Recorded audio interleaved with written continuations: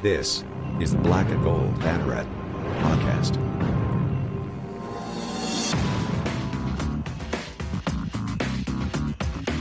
Now, here are your hosts, Jeff Sharon and Eric Lopez.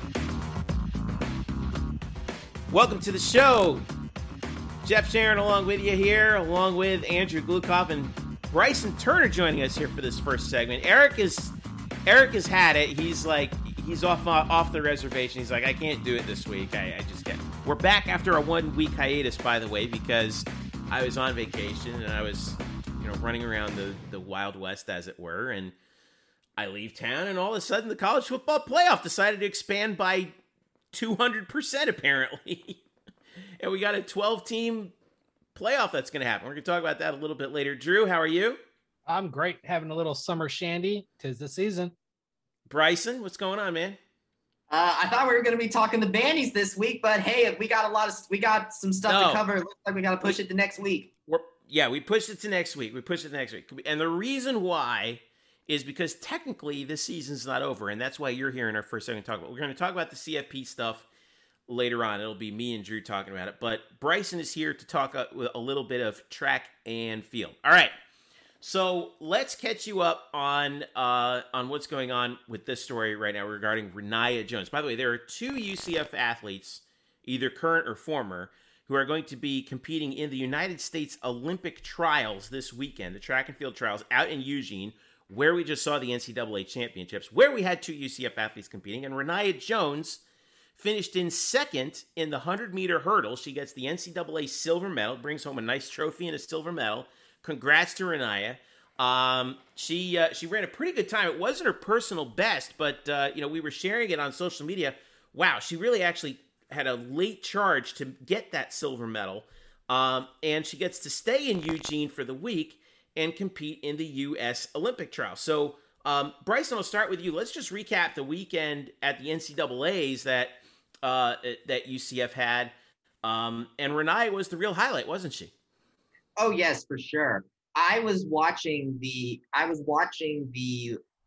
final live, and as they kind of started, I was definitely worried seeing her fall behind. But looking back at that replay, those last two hurdles, she just turned on the afterburner, and as soon as I saw her go across the line, I'm like, holy crap, she just got second.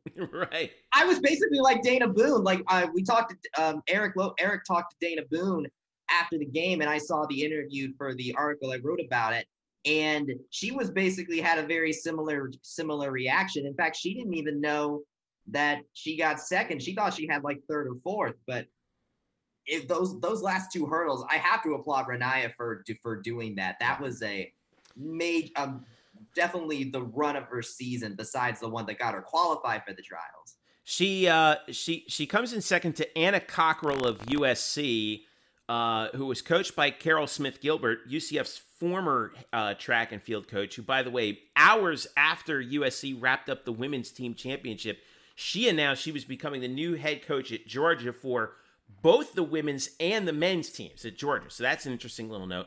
But Renaya finishes with a 12.82. Cockrell finished with a 12.58. It was tight down to the wire, but Renaya beats Akara Nugent of Baylor, another freshman, by 2/100ths of a second, and outpaces Grace Stark of Florida by 7/100ths of a second to take the silver. Now, she now turns her attention to the U.S. Olympic trials, which is a whole different ballgame in the 100-meter hurdles. But as I had mentioned earlier this week, let's not forget that Renaya at the UCF invite earlier this spring, when she set the school record in the hurdles at 12.73, that was the sixth fastest time in the women's 100-meter hurdles this year. So where does that put her, Bryson, in terms of the potential to make the Olympic team heading into the first round, which will be happening late this week? Well, I think what's going to be interesting is it's going to depend on how long it's been for the Olympic for some of the athletes as far as professional have gotten into the Olympics, because you have to remember that this Olympic trials comes 1 year after when the trials were supposed to be because of COVID. And so, for example, one of the professional athletes that'll be at the trials is Kendra Harrison, who owns the world record in the women's 100-meter hurdles. And she qualified with a 12.43 time. And I did not see when she ran that, but if she ran that in, say, 2019, then coming into this Olympic trials, it's an entirely different ball game. So the biggest thing for me is the professionals are going to come in, and I can only go off of their previous Olympic performances, at least from what I've researched. And so they're a little bit murky, but obviously you should not, doubt them. They do this professionally for a reason. But what we can do is look at some of the collegiate runners that she will have to go against in the trials and compare their performance there.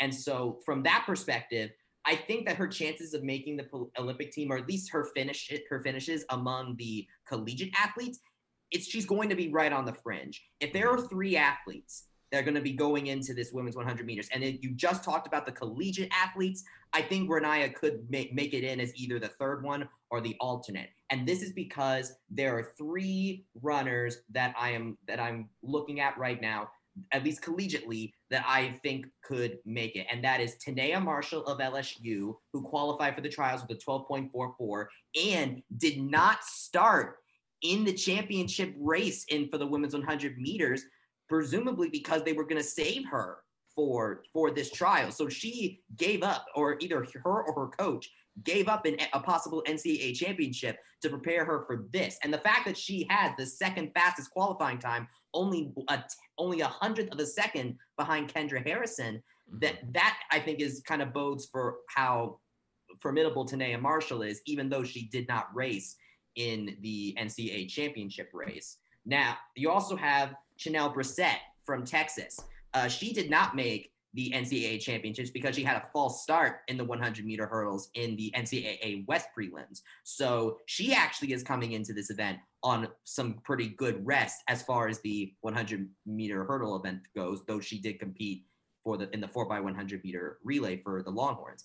And then that brings us to the only woman that beat Renaya in the championship, Anna Cockrell. Cockrell qualified for the Olympic trials with a 12.54, the 4th fastest qualifying time among everybody there. And even in this race, she beat Renaya with a 12.58, which is not that far off from her qualifying time. So if I'm Renaya, I basically need to beat that Knight's invite time, 12.73, and then some, in order to not just compete with the collegiate athletes that are on the board, but also now you bring in the professional athletes as well, including two past gold medalists in the event. Yeah.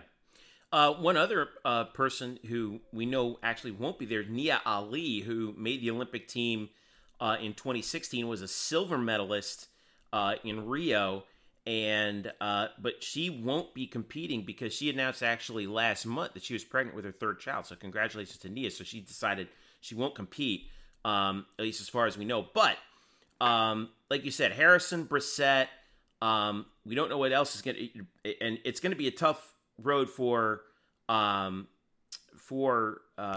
Renaya to get there. But at least she has a chance to be there on the track, and she has a chance at the final if she doesn't false start or any of that kind of stuff. So, so I think that's key. And then second of all, here's what I think is actually really important. I want to know what you think about this. Is all right. Number one, she's going to be competing on this level. It's always important to get that experience.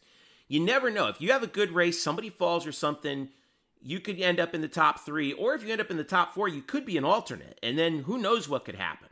And I think that we were mentioning that earlier, that there might be an issue with one of the favorites in the 100 hurdles. Is that right? Yes. I mentioned earlier that there are 2 previous gold medalists in the women's 100-meter hurdles that are going to be competing in these Olympic trials. The first one is that isn't like the problematic one is Dawn Harper. She was a gold medalist in Beijing and a silver medalist in the London Games. So she's going to be in the Olympic trials. But the one I'm going to watch, but the other gold medalist, the gold medalist of this event in Rio, who was the gold medalist for that USA sweep of the podium, is Brianna Rollins.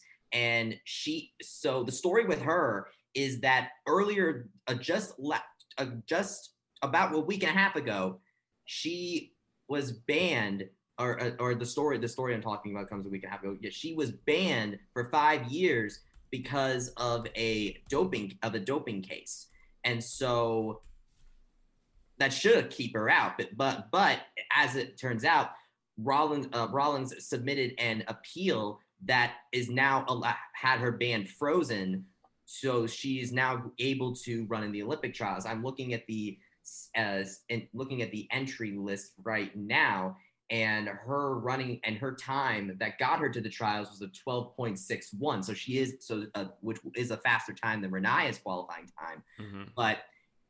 But here's the thing: is the determination of whether she can compete in Tokyo or not, if she does make the team, is going to come down to an appeal hearing that's going to be heard on July 23rd. So if the situation comes to it where Brianna makes it into the top 3 and say Renaya is 4th, then we could be in a situation where we really needed to get ready for that July 23rd hearing to see if Renaya could possibly make the team, because if Brianna Rawlings is denied to go to Tokyo because of this. Interesting. Yes. Boy, that's really interesting. Worst case scenario, if Renaya doesn't make it, obviously, like we talked about, this is some great experience for her. And the thing I think that's easy for everybody to forget is, the 2020 Olympics are taking place in 2021. It's only 3 more years until the next Olympics. So we could very well see her in 2024 and make the run up to the Paris Games while undertaking her career at UCF, assuming she doesn't decide to turn pro, which is a possibility with track and field athletes all the time, or transfer. But this is that's another key thing for a young athlete to do, especially somebody like her who's 19 years old and has already presented such great talent at such a so quickly. This is a really good place for her to be in terms of gaining confidence and experience, right?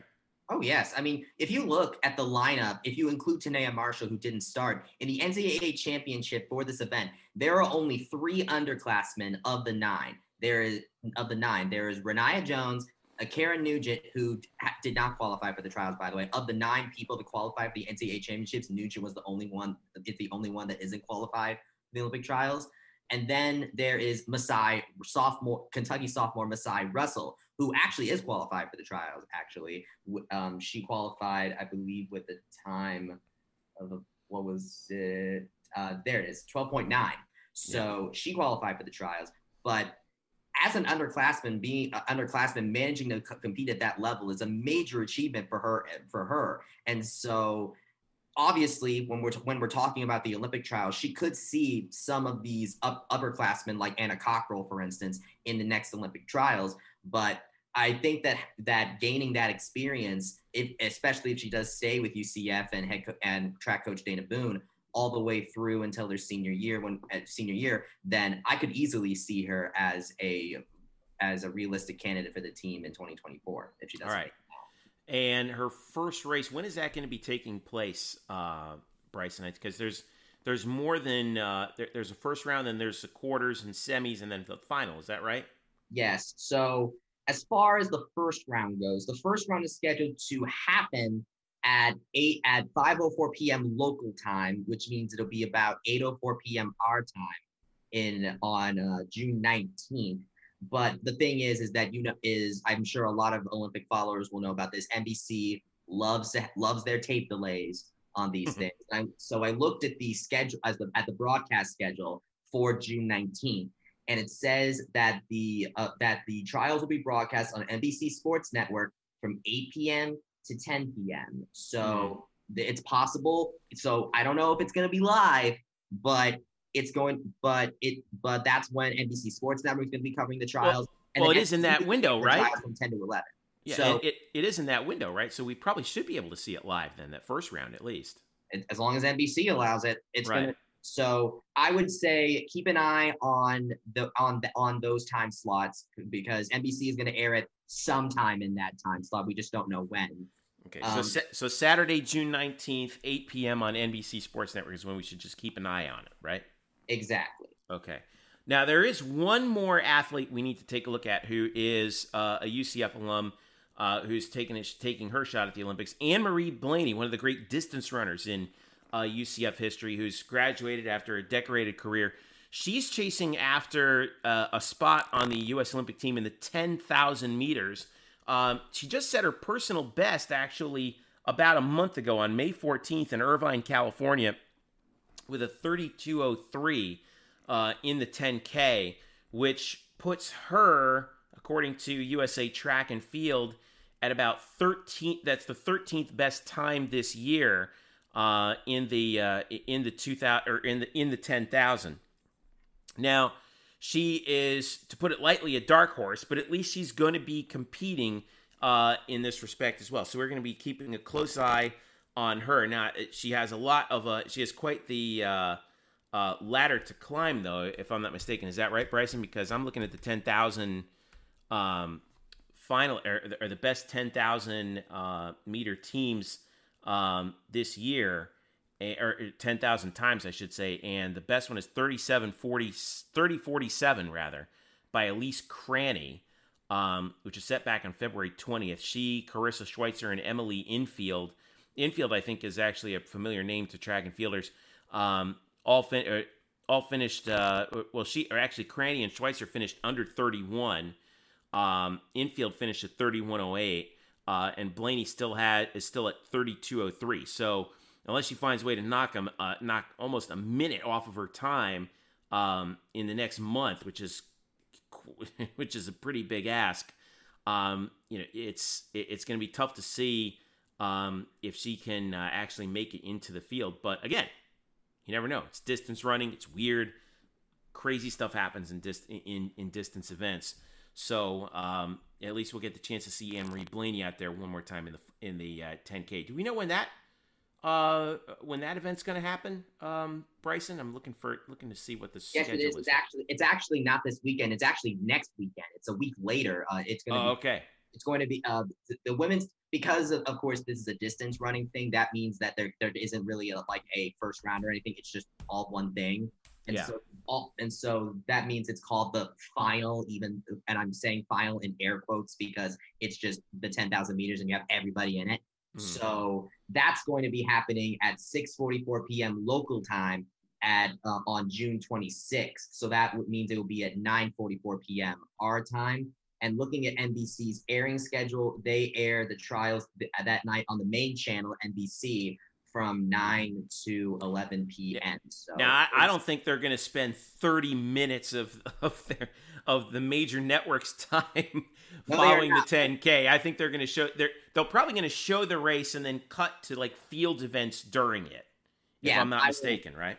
I would agree with that. But if it is something that our viewers would want to follow up on, then that's where they'll probably have some intermittent coverage of that race. So if you want to see Anne-Marie Blaney do that, it'll be there. But you basically did nail the analysis as far as this goes, because Elise Cranny has managed to qualify with 30:47.42, which is far and away faster than Anne-Marie Blaney by a long shot as far as track goes. And her only competition is Schweitzer, who finished a half a second behind her at that one event, an event called the 10, which was back in February 20th. So now, granted, funny. that was a while ago. It was 4 months ago, but still.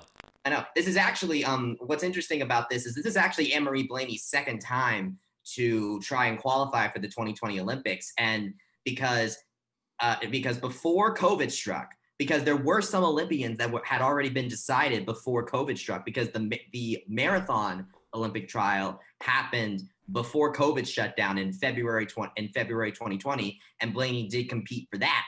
So I thought personally, as someone who's been seeing how much impact COVID-19 has had on the sports world, to now see Anne-Marie Blaney compete in another trial for a 2020 Olympic event, almost about a year and a half apart. I mean, that just kind of goes to show you how much COVID has really affected these games. And I'll be very interested to see what kind of presence it'll have here. But it could also have given Anne-Marie an opportunity to better prepare for this 10,000 meters in a way that it would be much better than, coming, about a month or so after running a marathon. So yeah, at least it gives them time to do that.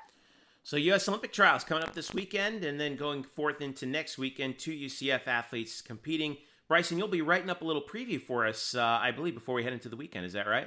Yes, I will try and knock that out tomorrow. I should be able to get it out before Saturday. All right, sounds good. We'll be on the lookout for it. Bryson Turner joining us here on the Black and Gold Banneret podcast. Thank you, Bryson. Keep an eye on things. I know I'll be watching it live because I'm a huge Olympic nerd. I love track and field. I'm particularly interested in always seeing who's going to be competing for the U.S. in these events, and the fact that we have 2 UCF athletes who are going to be competing for a spot on the Olympic team, I think, is a wonderful thing. In addition to Phil Dalhausser, who's going to be who obviously didn't play an NCAA sport at UCF, but is a UCF graduate, and will be in the Olympics again in Tokyo in beach volleyball. One more go at it for Phil Dalhausser again. All right, Bryson, thank you so much, man. It's good to talk to you, and enjoy the weekend. Thank you very much. You too. All right, when we get back, Andrew Glukov is going to join us again to talk more about, oh my God, the college football playoff is going to 12 teams. I can't believe it's going to 12 teams. Like, this is mind blowing. Like, I'm still recovering from it, and I was learning about it while I was up in Wyoming on vacation. Stick around, I'll be right back.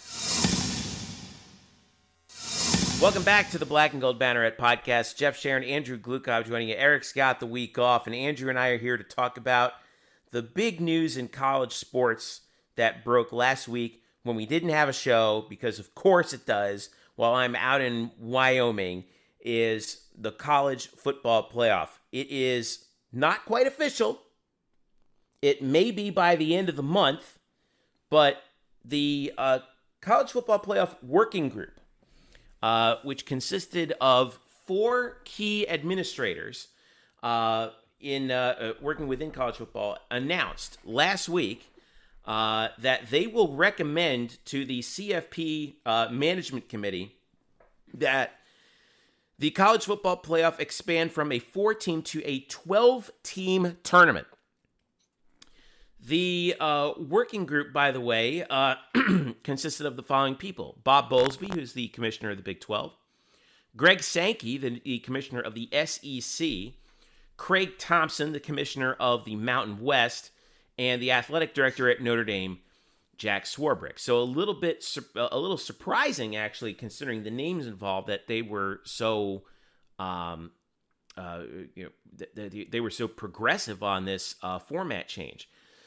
They will propose officially to the College Football Playoff Management Committee, which is basically all of the athletic directors plus Jack Swarbrick, either tomorrow, which would be Thursday the 17th, or Friday the 18th.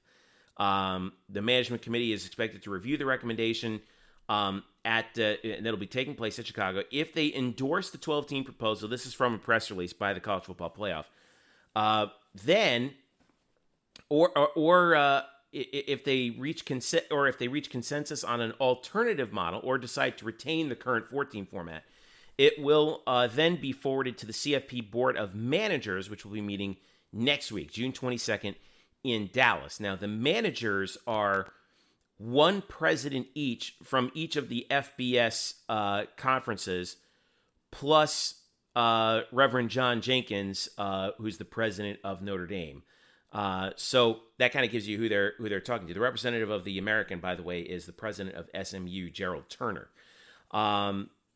On the 22nd, if the presidents give it the okay, then they will decide whether they're going to, quote, authorize feasibility assessments and potentially discussions with other entities that would allow for implementation of any format, including, basically, they would decide how and when and where they would implement it. All right. The overall, the format that the management or that the what is it? The committee, the working group proposed is the following. Obviously, 12 teams. Calendar still has to get worked out, but the first round games, the top 4 teams would get buys to the second round, to the quarterfinals, essentially. The first round games would take place on campus sites sometime during the 2-week period after the conference championships. Quarterfinals would be played on January 1st, New Year's Day, or January 2nd, when New Year's Day falls on a Sunday and on an adjacent day. So New Year's Eve and New Year's Day, or January 1, it could be New Year's Day and January 2, or if January 1st is a Sunday, then you would have the NFL, and so they would push it to like January 2 and January 3, for example. Semifinals and championship games would be determined. Semifinals would likely not be played as a doubleheader, which I'm a little bit surprised at. The bracket would follow the rankings with no modifications made to avoid rematches of teams that had played during the regular season or from the same conference. The bracket would remain in effect throughout the playoff. In other words, there would be no reseeding, depending on who won. They did not include deciding which bowls would be part of the college football playoff, but they did recommend that if traditional bowls host games, they would be assigned to the traditional bowls for quarterfinal games. And then all 11 games would obviously be under the CFP umbrella. So, wow. The other thing that actually was recommended, and this is where it comes in big for UCF, is of the 12 teams, the top 6 ranked conference champions would get automatic bids. Notice I said 6, not 5, which means ostensibly you would have the champions of the Power 5 conferences plus the best Group of 5 conference champion. But you could, in theory, like you did in 2020, have 2 Group of 5 conference champions if they're ranked ahead of one of the Power 5 teams, such as, for example, Coastal Carolina was and Cincinnati was with respect to the Pac-12. If they did it this year, the Pac-12 wouldn't have been in it. So, holy smokes, Andrew Glukov. Holy smokes. This is really happening. Yeah, it is. Let's be honest. This has been something that's been clamored for from day one. When they moved from the BCS and that system to the CFP, and they were doing this 4-team playoff, immediately there was a push to grow it. Because let's be honest, the way it was set up, it wasn't going to really be a playoff, just because it was too small. It was just the nature of it. So, well, everyone calls it an invitational because, well, it is. It's essentially, by definition, is. Yeah, it's essentially right now 4 at-large teams. Right. There's no grounds for qualifying, which is where this 12-team format changes the games, because now you have grounds for qualification. And that's where the playoff aspect actually starts coming into play. The NFL playoff has grounds for qualification. You win your division, you're in. Then you get the wild cards. As Eric Lopez calls it, criteria. At that point, you're arguing semantics. But the truth is, by having that structure, having something concrete of, here's how this works, it opens the door. Now, there's a lot of details we don't have because they haven't been fleshed out yet, such as, are these top 6 conference champions going to be the top 6 seeds? Hasn't been decided. My guess is going to be, other than the top 4, which they did say will be conference champions. They have not addressed number 5 or number 6 yet. I think that's going to be fleshed out, and probably end up not being one of those, the top seed automatically. I don't think they'll give number 5 and number 6 that home field advantage in the first round. I think they're going to give that to the top at large. If the top at large is ahead of the 5th conference champion, which may or may not be the case. But the cool thing about not having automatic qualifiers, and if you read the Sports Illustrated article that they came out, Ross Dellinger wrote it, was just absolutely loaded with information and good stuff. And they talked about how the term AQ, or automatic qualifiers, is a dirty word. and they wanted to specifically avoid it. And if you actually look at history, the Bowl Coalition, the BCS. Oh, you're going way back with that one. Yeah, you go all the way back to the Bowl Alliance and the Coalition, the BCS, the CFP. Those top 1-2 slots have never had an automatic qualifier for a conference. The only issue was you didn't have the Big Ten or Pac-10 originally, and that's where the BCS fixed that. But they never actually locked any of those spots up based on conference affiliation. Right. So this actually follows that consistency of not having the conference affiliation lock in to really give not only the impression that everyone has a shot, but with the way the language is written now, everyone legitimately does have a shot now. So it's still not, and this is the part where I always get scared because because I'm cynical like this. Like the athletic directors still have to either sign off on this, or they could say, "Nah, we're going to keep it at 4," or they could say, "Nah, we're going to change it slightly." And actually, I forget who it was. I think it was Andy Staples who said earlier. I think it was earlier today. Said that one tweak they might add to it is putting the quarterfinals at campus sites instead of in neutral sites. I would love that. I'm a big fan of the home game atmosphere, and I can see two different camps on this one. The first one is there's money to be had for the home team getting the gate in, and just the away team just gets their expenses covered. So and if you only did it with right, and I'm sorry to interrupt, but if you only did like the 5-12, 6, 11, 7, 10, 8, 9 games on campus sites, that means that the top 4 teams, they wouldn't get a home game out of that. Right. They're trading in that home game for a bye, and that's money in your pocket, right? Because, the home team they get the gate, they get the parking, they get the concessions, they get all that good stuff. And the only expenses are for the away team's travel that would be covered through that. I think part of this is they don't want small stadiums. That's two things. One of them, small stadiums hosting that big level game. Like take the Bounce House. Bounce House is not a big stadium. It's about, it's 44,000 and change.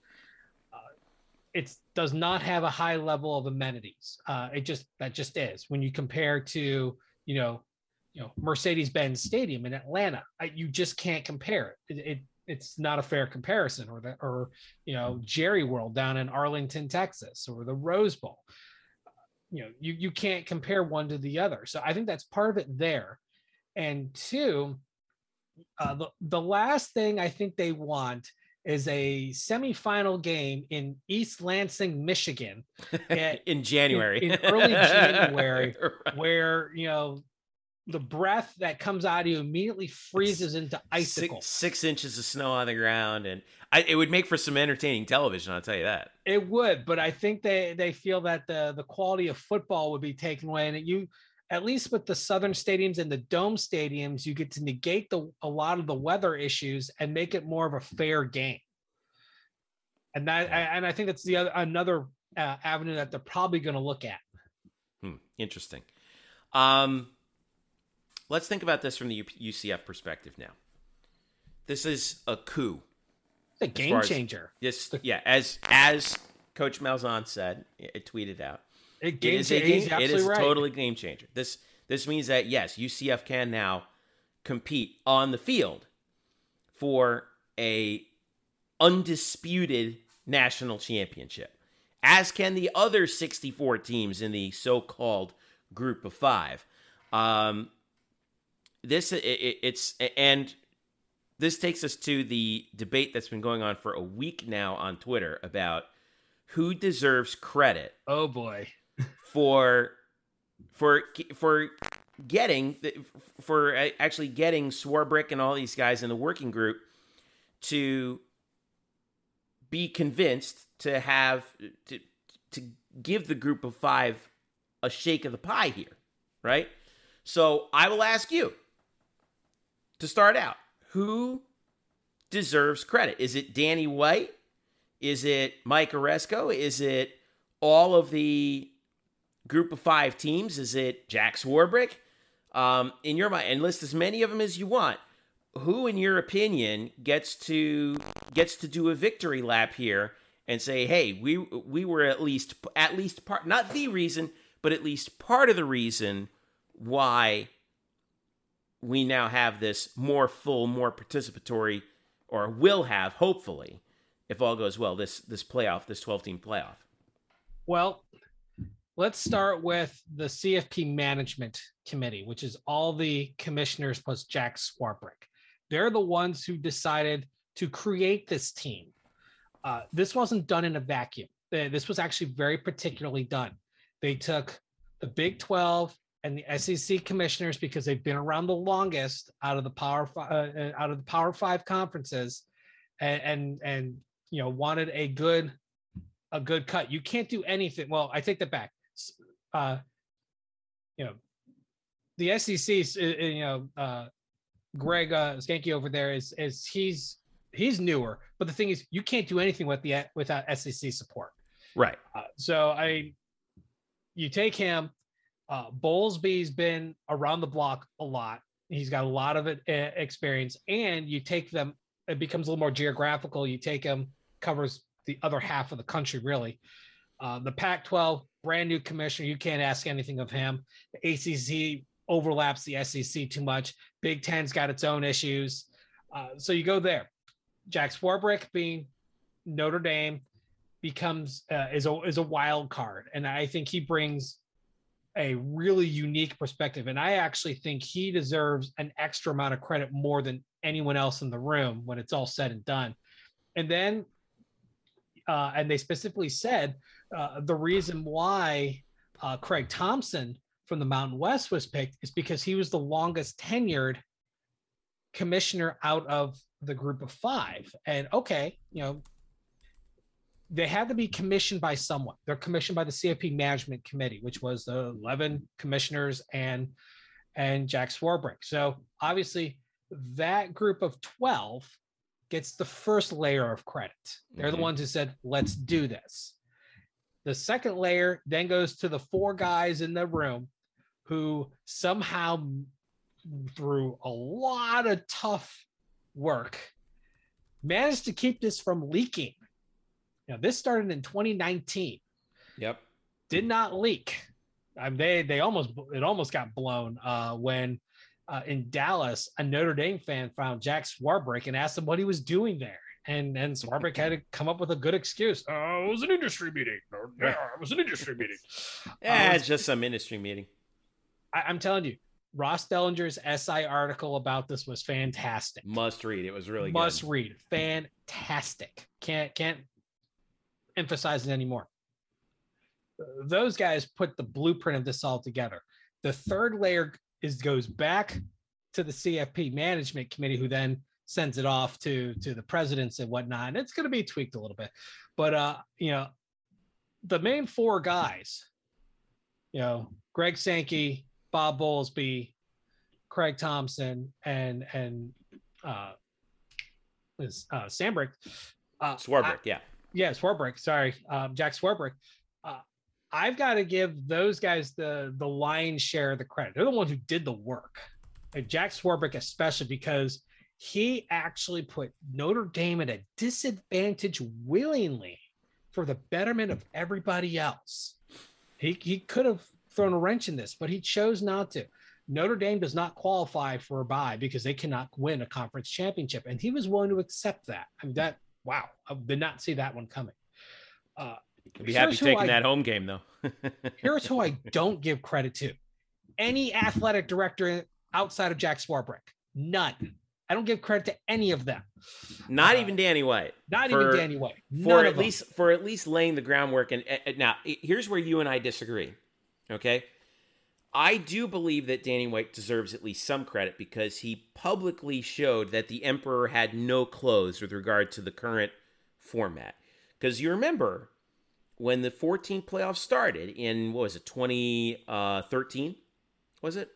2014. No, 2014. Okay. That it was being sold as, finally, this is the thing. This is the play. No more split national championships. No more disputes. None of that. This is the be-all, end-all. And first of all, credit is due to Scott Frost and the UCF players on the 2017 team. The players undefeated. Deserve a lot of credit. Yes. Who went undefeated beat Auburn, won the conference, beat Auburn, who beat both Georgia and Alabama, the participants in the championship game that year. Credit to them.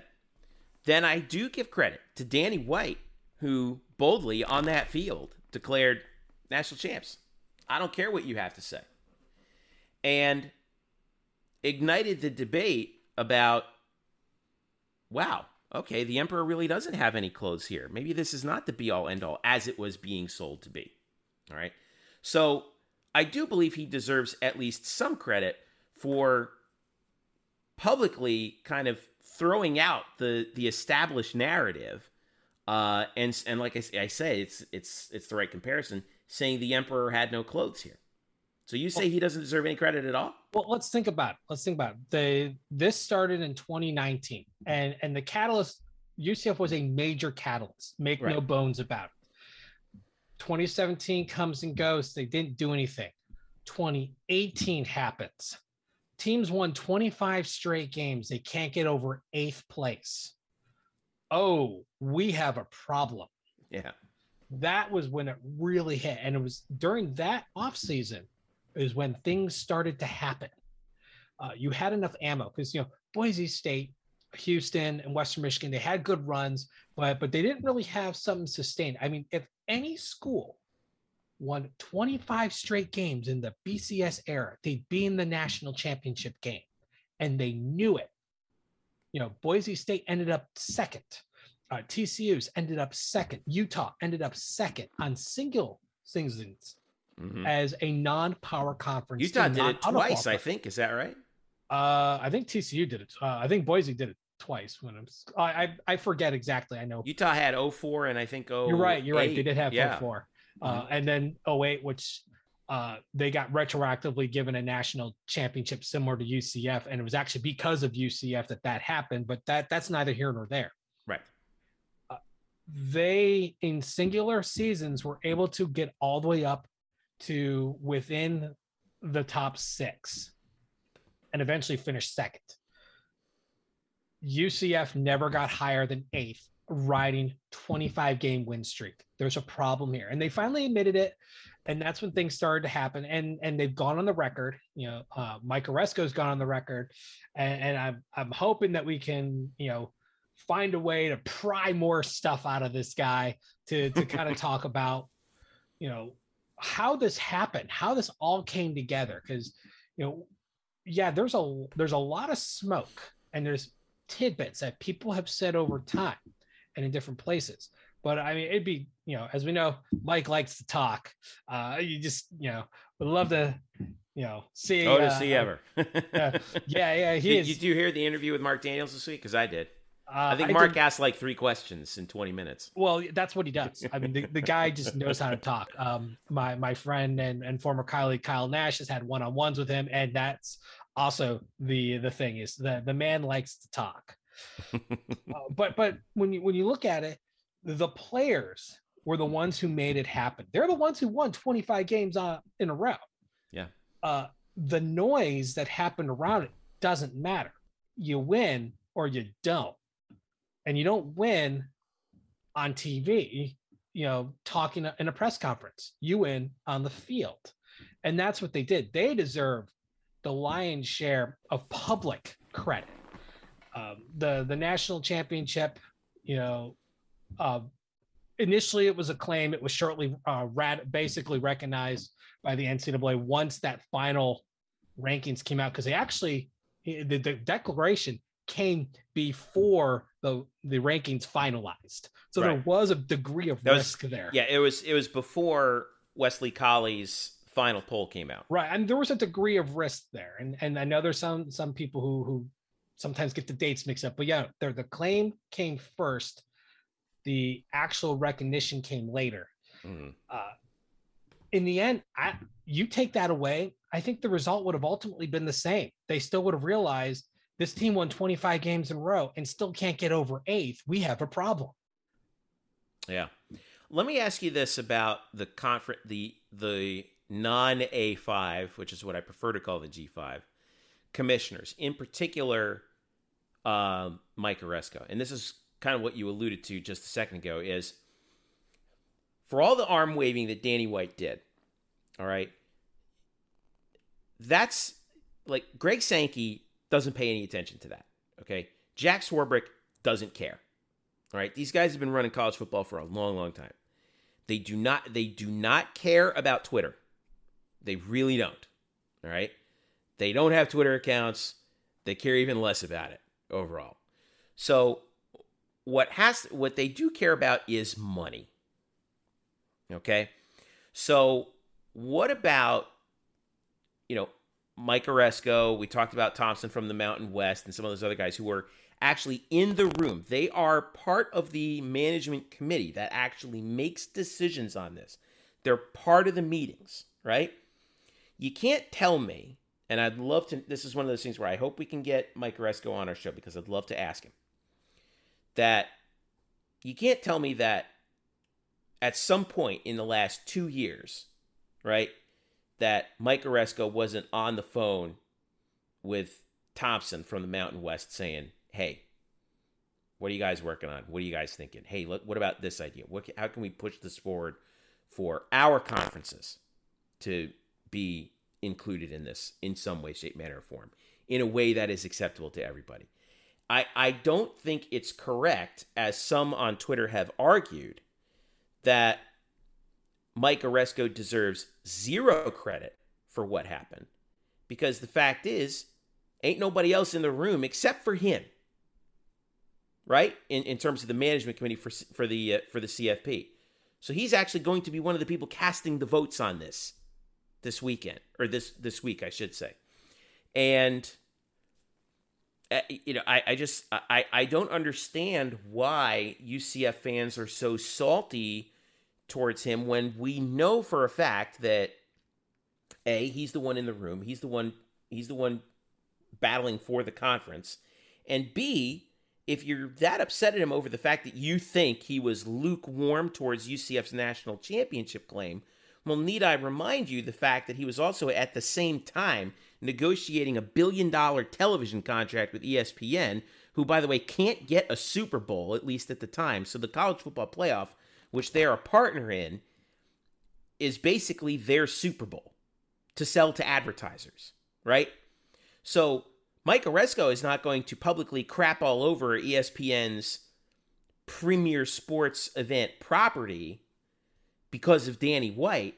He has to play the game so that he can get the signatures on the dotted line for that gigantic media deal, which enabled us to watch UCF events on ESPN Plus that everyone liked this spring because we couldn't go to the games because of COVID, right?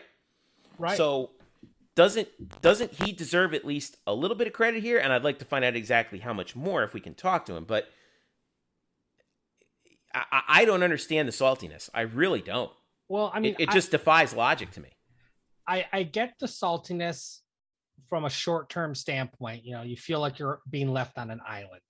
And also, if you think that the only things that matter are public statements. Well, and that's the other thing.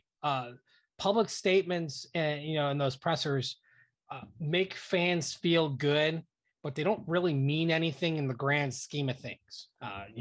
Nothing changes because I went in front of a podium and said, I don't like the way this is done, change it. That's not how it works, as we've seen. It's way more complicated than that. And the thing is, I don't blame UCF fans for feeling the way they feel. Here's the difference. Athletic director only cares about one school. A commissioner has to care about all the schools. And as you've mentioned, they were in the middle of a negotiation for a new media deal. And the last thing you want to do is piss off your media overlord on an upcoming deal, which can then financially backfire and hurt you. You want to play nice. Once the deal was locked in 2019, Oresco's public language changed. During Memphis's season, he got way more aggressive for two reasons. One, as we found out, there was something going on. And obviously we knew, or he knew, that a team was put together to work on options. Now, he didn't know what the options were because they kept it very tight.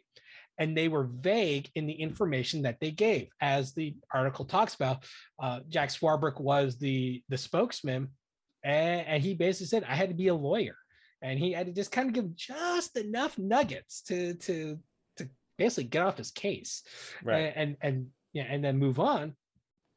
The other thing is, you've got all these moving parts, and you have to make friends and influence people. And if you actually look back and you look at the chain of events, and you see it more so during the COVID time, the American got very chummy with the SEC from a commissioner standpoint.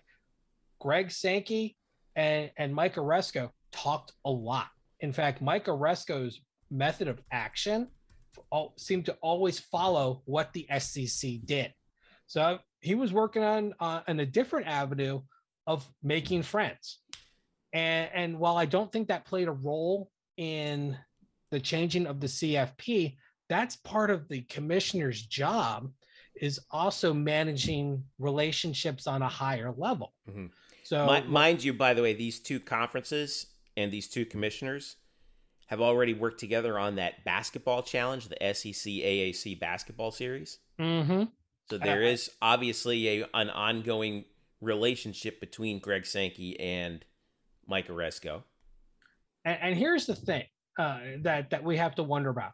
It looks like the concept of P5 and G5 is basically going to go away, because there is no real, there is no Power 5 anymore at that point. Everyone becomes an equal player. The only difference the only place that it really exists is actually in NCAA. No, actually, it exists in terms of the NCAA's. The autonomy. Yeah, the NCAA's ruling, which, by the way, Aresco alluded to with Mark Daniels this week. He said, really, my goal is to try and get us into being one of those gaining that autonomy conference status with regard to NCAA policy votes. Right. And that's a whole different ballgame. Yeah. And that's actually all it applies to, is for football only, autonomy for policy. They changed the meal rules. That was one of the big things that they did. And what they said when this first started, this whole autonomy thing, is the other conferences can choose to join along if they want to. They're not required to, and it won't impact their status in the FBS, but they've all pretty much tried to, because it's, a case of keeping up with the Joneses.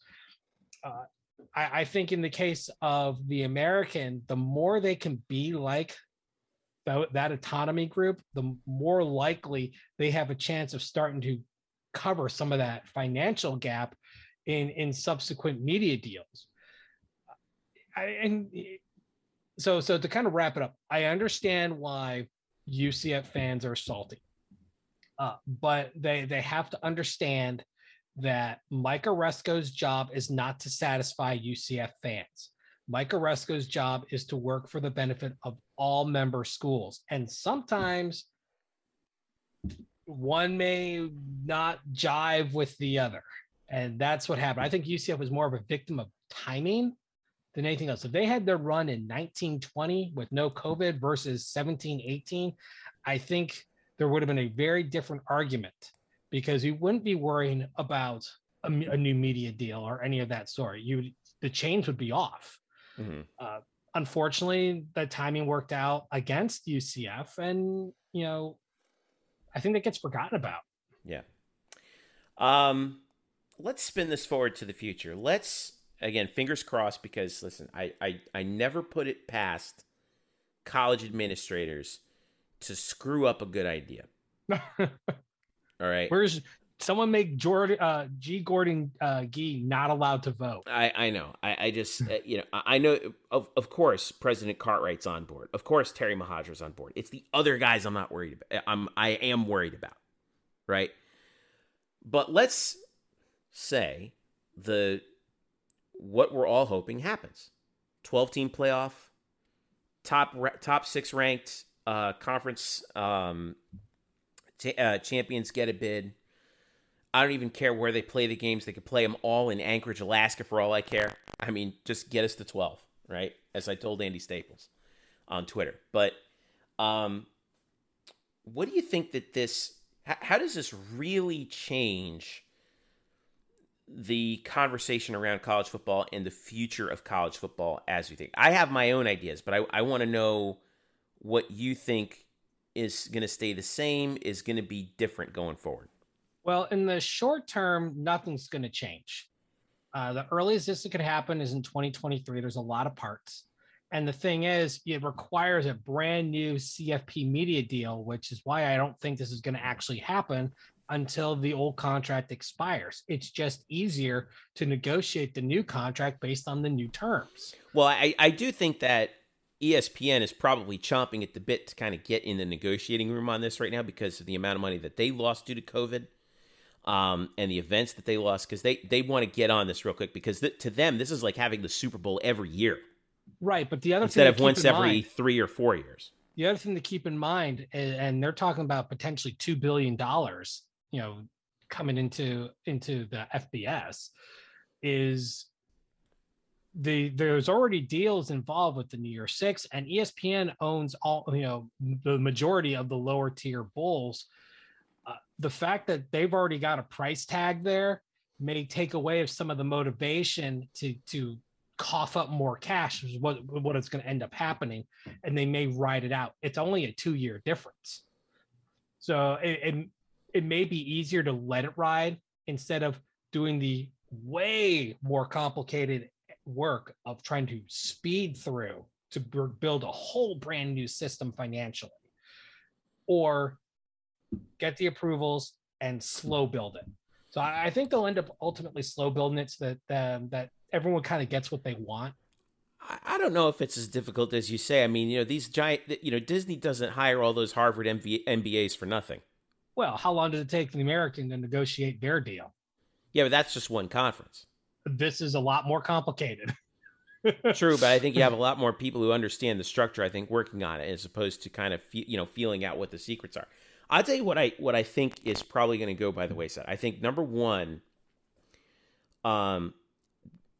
everyone who was talking about in 2025 we're going to have another massive round of realignment. Mm-hmm. I don't think that's going to happen. I think this could ultimately kill a realignment. I don't know if it'll kill realignment, but we won't get as much of it as we did. I think that the most realignment you might see might be, for example, we were speculating about this. Like you were saying that you were telling us off the air that Notre Dame kind of enjoyed their short little stint in the ACC, right? They did, and you can make, and I'm going to totally theorize here. Completely. Let's go. Let's spend the remainder of the show speculating recklessly, because this reckless abandon. This is the fun part that everyone wants to listen to. Go ahead. Yeah, this is the part that I wish Brian Murphy was here to join us with, because he would be retching. He would be just muting himself. Screaming obscenities into the microphone. Right. Give me your wild predictions. I think Jack Swarbrick's playing a little bit of 4D chess here. I think he enjoyed how Notre Dame did as a member of the ACC. You give him he's basically greenlit a system that actually hinders Notre Dame based on the fact they're not a member of a conference. Right. They can't get one of the buys. They have to be an at-large team. He says, that's in exchange for not having to play a conference championship game. Well, maybe get in enough times as a lower seed, having to play on the road, never be able to get the top 4, is going to tick off the administration enough to say, you know what, just do it. I mean, just do it. Sign the dotted line. And then they end up as a member of the ACC, which is the most likely scenario if they join a conference. I think that'd be a very interesting theory on why he was willing to sacrifice his own school for the betterment of everyone else. Interesting point. I'm going to engage in my own set of ridiculous, reckless speculation. All right. Do you know when the ACC's media deal expires? The ACC? ACC. Yes. Well, I believe didn't they just sign like a 30-year deal or something like that? Within the last few years? It's through 2036. 2036. with ESPN. Now, when does the Big Ten's media deal with, by the way, CBS, Fox, and ESPN, a giant conglomeration, when does that come up for bids? You did say it's just around the corner off the It air. is just around the corner. You said, I believe, 2023 is 2023. That's right. Now, something, I don't know. When you start to look at how things line up, all right, 2023, let's see. Big Ten media deal coming up. We're starting to see the SEC has consolidated its media underneath the ESPN umbrella. It's no longer going to be CBS and ESPN. It's going to be ESPN only. We've seen the American consolidate under ESPN instead of splitting with CBS Sports with CBS and ESPN. I think the Big Ten is going to want to consolidate. And I think the Big Ten is going to want to consolidate with ESPN. And when they do, it's what triggers realignment isn't so much playoff, it's media contracts. And what I think is going to happen is the Big Ten is going to want to consolidate, and then NBC is going to dive in. Now, NBC, we know that they're giving up NBC Sports Network, but they still have a bunch of properties out there. And the Big Ten Network, which is a 50-50 joint venture between Fox and the Big Ten, well, whoever runs that network is going to be whoever the main TV partner is. So I could easily see that transferring over to NBC, and then NBC can go to Notre Dame and say, hey, if you join the Big Ten, we'll continue to air Notre Dame football from South Bend every other Saturday. But then you also get your road games on our television network as well, because we're going to air Big Ten football at noon, and then we push our start time back for Notre Dame football, at South Bend back to 3:30 if we want to, right? I think there's a possibility that if Notre Dame decides to join a conference, which I do think they have a big incentive to do now, it's going to be the Big Ten. It's not going to be the ACC, and they'll take all sports to the Big Ten. Now, how are the dominoes going to fall? This is where I think it's going to get real fun. We've been talking about before, and Lopez and I have talked about this all the time, kind of pointing and laughing. All the UCF people point and laugh at Nebraska, who got kicked out of the AAU, the American Association of Universities, as soon as they joined the Big Ten, which, by the way, the Big Ten is an academic league. It's not an athletic league. And a requirement for entry is you must be a member of the American Association of Universities. Which is why no one should ever speculate that the UCF is going to the Big Ten anytime soon, because UCF has not joined the AAU anytime soon. Yet. Maybe one. It could happen, maybe in a couple decades, but not anytime soon. Now, there's already a lot of bad blood between Nebraska and the Big Ten. I think that marriage is irreparably damaged. And I would not be surprised to see Nebraska leave the Big Ten and jump back to the Big 12. So here's the question. Do they leave or get kicked out? Who cares? That's my answer. It's more of how much laughter will we have? It'll last us all about 5 minutes. I don't think Nebraska's going to care either, because I think they just want to get out of the Big Ten. So I could definitely see Notre Dame going to the Big Ten. I could definitely see Nebraska going back to the Big 12. In terms of the Big 12, that still leaves West Virginia as sort of they're an island. They're out on an island. They're like the redheaded stepchild out there. I wouldn't be surprised to see them take Notre Dame's spot in the ACC, and you kind of have like a three-way trade. And so, what does that mean for UCF? Stay put. Nothing. It means nothing. It doesn't mean anything. Just stay put. You're in a league that you can win. You're in a league that has access to the playoff. If I'm Gus Malzahn, by the way, how about the last 6 months for that man? Huh? I think he's the biggest winner in college football, in any shape or form. Yeah, we're seeing all the articles about big winners and losers from the college football play. The big winner is Gus Malzahn. Oh, everything. He got the gigantic buyout from Auburn. With no strings. With no strings attached. Gets this job at UCF, recruit out of his mind in the state of Florida. And he gets to be himself. He gets to be himself. He doesn't have to worry about, Auburn level boosters breathing down his neck. And in addition to all that, you have a potential spot in the college football playoff now. This is great. Oh, I mean, unbelievable. Oh, take that man to Vegas with you. I mean, really, because his luck is just out of control right now.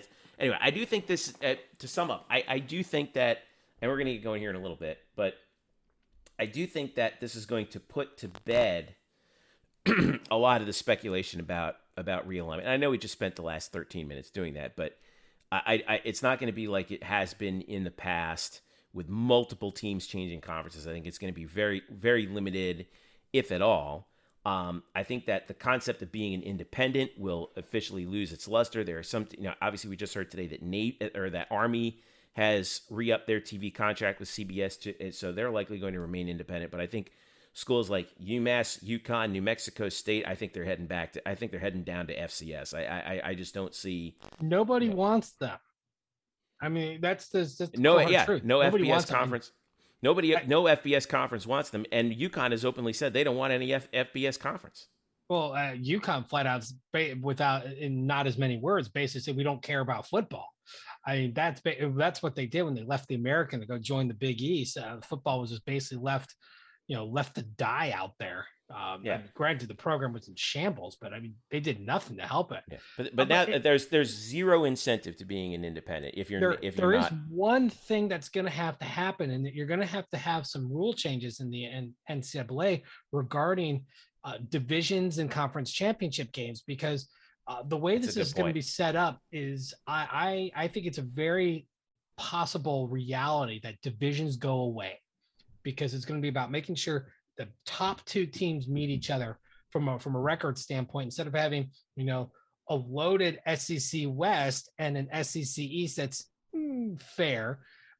You end up with just the best two teams, and you go from there. However, and this is where the Americans run it. The Americans running on an NCAA waiver, because right now the rules say if you go no division and you want a conference championship game, you need a round robin. That's what the Big 12 has. That's when they got to deregulate the conference championship game, and they brought it back. So if you want to have the best of both worlds, you're going to have the rules change. I think they'll eventually do it, but it has to be done. Do you think that it might be? Sorry for interrupting. Do you think that there might be a possibility that if you're not a quote power conference, that, and I know that we're saying that this distinction may go away, but do you think that there's a possibility that, say, the American, the Mountain West, the Sun Belt, Conference USA, they might just do away with the conference championship games altogether? I don't think so, because there's money to be had. Yeah, but what's the incentive if I guess we'll have to see whatever the payouts look like from the future CFP, but what's the incentive in potentially having your number one team get knocked off? Yeah, I can see risk in that, and I don't see the conference championship games ultimately going away, just because of the guaranteed money that comes in. There's no guarantees in the CFP, other than the Big Ten is going to get a team in. The SEC is going to get at least a team in, and the ACC is going to get, and Big 12 are going to get a team in. They're going to find a way to add team in. After that, all bets are off, as we saw in 2020. The Pac-12 is just an absolute mess at the moment, and it may not improve next year. It may take a while. Well, it may. They just hired a new commissioner. Yeah. Well, I mean, things don't change overnight, though. Yeah. They've got a lot of work to do, and I'm hopeful, because you'd hate to see, things just fall apart. Because in the end, no one wins when things just fall apart. Your quality of football goes down. We enjoyed, the games against Stanford. We don't want Stanford to go away and fall apart into obscurity. We'd like to have them have, bad years, but I'm talking about like falling apart, the Big 12 poaching the Pac-12 and making a conference mess. I think the one conference that probably won't change anything is the MAC. The MAC, along with the SEC, were the first conferences to start the conference championship game. They've been doing it since the early 90s, and I don't see them changing it. Because their chance of getting into the CFP playoffs is going to be the slimmest out of any of the conferences out there. All the talent is going south. That's why you're seeing the SEC dominance. You're seeing, the rise of the Sun Belt, the American. Cincinnati did well, but did great. But and you're seeing Memphis improve. You've got UCF, who's enough said. We know Plenty- what they've done. Yep, plenty of Southern teams in Conference USA too. Exactly. Even Florida Atlantic had a really good run a couple years ago. Yeah. When they won Conference USA, the Sun Belt, Appalachian State, which is classified as a Southern school, Coastal Carolina, Southern school. I mean, you're looking at it as Southern movement. Everyone wants to come south. As far as recruiting, all the talents down here: Texas, California, Florida, Alabama. There's Louisiana. There's a lot of good talent in that pocket. Georgia, that area. There is a lot of good FBS talent that schools are just going after. So it doesn't surprise me that those Southern schools are rising up. So I think the MAC may stay still, but the other ones I could see getting rid of divisions and trying to do the best they can as far as just get the best two teams available. It's the American, the other G5, which that term that should eventually go away. About non-A5. The non-autonomous needs the capital. They need the money, and they don't make much money from their media deals. The bowls don't pay out well. They need that cash, and the way the bowl contracts are, all of these schools are locked out of the good bowls. Now we failed to mention one thing, and it just made me think of it. One of the things they've talked about is some of the bowl games going away in response to this plan of having more major bowl games involved with this new playoff. I believe it may have been Brett McMurphy said that maybe 6 to 10 bowl games could get axed. And I know Eric Lopez is celebrating because he feels there are way too many bowl games out there.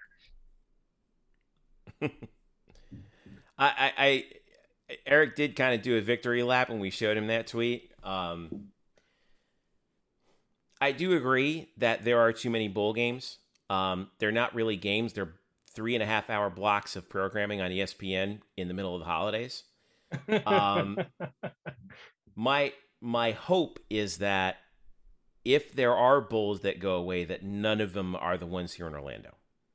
I mean, the Cure would be the only one that would end up potentially in the chopping block, but basically the games that take 6 and 6 MAC teams and 6 and 6 Sun Belt teams and throw them together, those are the ones that are going to get chopped. Yeah, it's like the famous Idaho Potato Bowl up in Boise. Unfortunately for our friends at Boise, that one may become potato chips pretty quickly. Did you just think of that?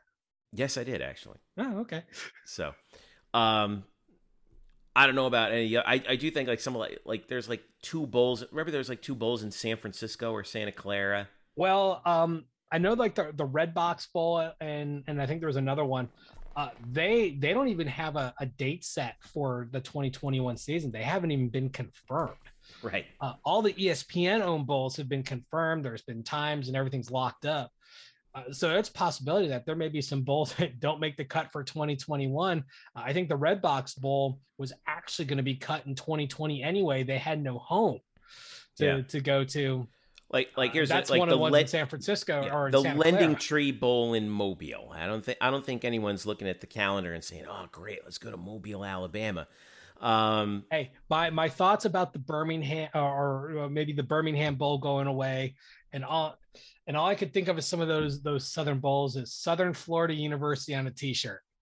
Do you remember that? Oh my gosh, yeah. Oh man, I think we just aged ourselves a little bit. Oh, geez. Anyway, I want to wrap this up here because we got to get going. But, it's rare that I am pleasantly surprised by anything that happens in college football, and this week was one of those times. I didn't see it coming.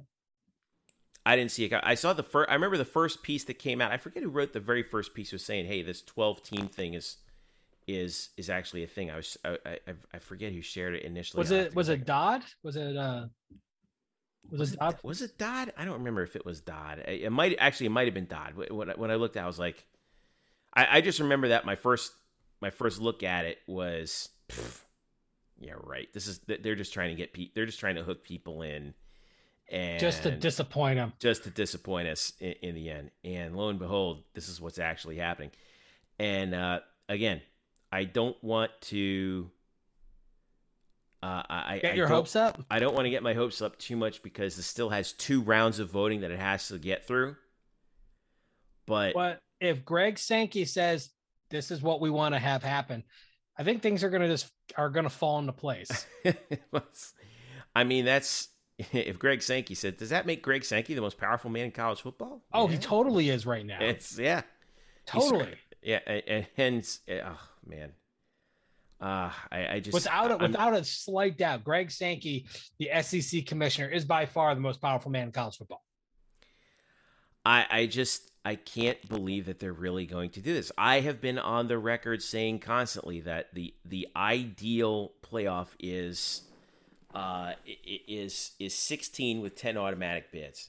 Yeah, Eric has gone out there saying that he thinks that one day in the next contract, one after this, they're going to go to 16. It really depends how this one plays out. I think it. Yeah, I agree. I think if this one goes well, but this is a quantum leap. I thought that they may never go to 8. That maybe they would go to 6. I don't know, but I think cautiously optimistic for the next 6 days that this will actually happen when we get the details after the meetings on Thursday and Friday, and then after the president's committee on the 22nd. It may be as soon as this time next week that we know exactly what and how is going to go down. It won't be finalized from the CFP side until September at the earliest. So it's going to take time. We just have to be patient and optimistic. We know at least the base structure, which looks great. We don't know how the financial football is going to be. We don't know if every conference gets an equal share, and then you get units, basically, kind of like the NCAA tournament does, based on number of teams in and how far you go. We don't know how that's going to play out. And I have a feeling we're probably going to be a little disappointed when that all works out. I think you're still going to have a case of the rich getting richer and the poor getting only slightly richer when it's all said and done. But I hope I'm wrong. Yeah, man, I don't know. It's God. I hope this happens. This, everyone's like, "Oh, this is like a foregone conclusion." I still don't think that it is. I don't know why. I'm sick and tired of college football ripping out the rug from underneath your heart. Just say, "Rip out your heart." Yeah, I can't stand it. You've been around enough UCF games over the millennia that you are used to victory being snatched away from you. Yeah. Snatching defeat from the jaws of victory. Speaking of which, you're continuing on as we look at programming coming up this week. The newsletter is back. Make sure you subscribe to it. Yes, the newsletter is back, and Jeff is all over it. And I am all over that. It's been, so far, the first 2 that have gone out have been pretty good. Make sure you subscribe to it. Take a look at blackandgoldbanneret.com for that. Follow us on social, UCF_Banneret, Facebook.com/blackandgoldbanneret. Now, Drew, you're also working on your features as well on the Throwback Classics. Is that right? Yep. Episode 3, our 3rd game, comes out later this week. And this, for those who were there, this was a very impactful game for people. Now you got me excited. Now you got me excited. You know what it is. I can't even remember. It's so late at night now. I don't even remember. Well, I'll break it just so that people. The 3rd episode will be the 2011 Red Bandana game against Boston College. Oh, blowout win. It was a blowout win the day before the 10th anniversary of 9/11, and I was able to interview Neil Serrana, who was one of the guys involved in the grassroots push from the students to do the red bandana aspect of it before the school kind of bought into it. Nice. And I was able to talk to him about it, and he was really excited to bring it back up. It's been almost 10 years since it's happened, I was at that game as a fan with the red bandana and everything. And, this is one of those games where I would say off the field, it was probably the most, impact I felt as a fan. Once you remove yourself from the game, but from the game aspect, man, UCF had just an absolute ball of a time. It took a little while, but seeing that last touchdown with Jeff Godfrey running over Luke Kuechly, that was beautiful. Gosh, that was the time. By the way, it was Pete Thamel who dropped the first article out there. Yes, from Yahoo Sports. From Yahoo Sports. So, wow. Thamel was on it, man. Got to hand that guy some credit. So credit's got to go somewhere, right? I know. It's got to. So it's been fun. Follow us on Twitter, by the way. Statboy Drew, Jeff_Sharon. You can also follow Eric. Eric will be back next week.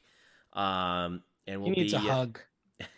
Eric has just absolutely had it with everybody at this point. He needs a hug. I get it. I get it sometimes, but wow. I mean, we are on the verge of a truly earth-shaking week in college football. After one earth-shaking week, and one that could very well end up giving us something that we've always wanted as UCF fans. A shot, a legit. That's all we want is a shot. That's all we want. I always say the same thing. Like every athlete at every level always says the same thing. Like, all I want is a shot. If I don't make it, I don't make it. But all I want is a shot. Prove it on the field. And that's always been things. Right. Settle it on the field. Yep. And let there be a true champion. Yes. And now we may finally after 100+ years. Yes. Thanks to Bryson Turner for talking to us about track and field. It's Bryson Turner on Twitter. Make sure you follow him. All the best to Renaya Jones and Anne-Marie Blaney this coming week at the U.S. Olympic Trials. That should be a lot of fun, and we're hoping for the best for them. So for Andrew Glukov and Bryson Turner, I'm Jeff Sharon saying thank you so much for listening to the Black and Gold Banneret podcast. If you subscribe to our podcast, thank you so much. Please leave a rating and a comment wherever you listen to your podcast. If you don't, you can find us on Apple Podcasts if you're an iPhone or Apple user. If you're on Android, you can find us on Spotify as well. And if you do subscribe to us already, thank you so much. Make sure you tell a friend, a UCF friend in your orbit about us. Again, we've been seeing our podcast download numbers increase every month from the time we actually started this. And it's gratifying to see, and we're really appreciative of it. And we hope to see that continue with your help as we head into the summer. So for Andrew Glukov, I'm Jeff Sharon saying thank you so much for listening to the Black and Gold Banneret podcast. We will see you next week. Keep tabs on us for all the latest on the CFP and the Olympic trials.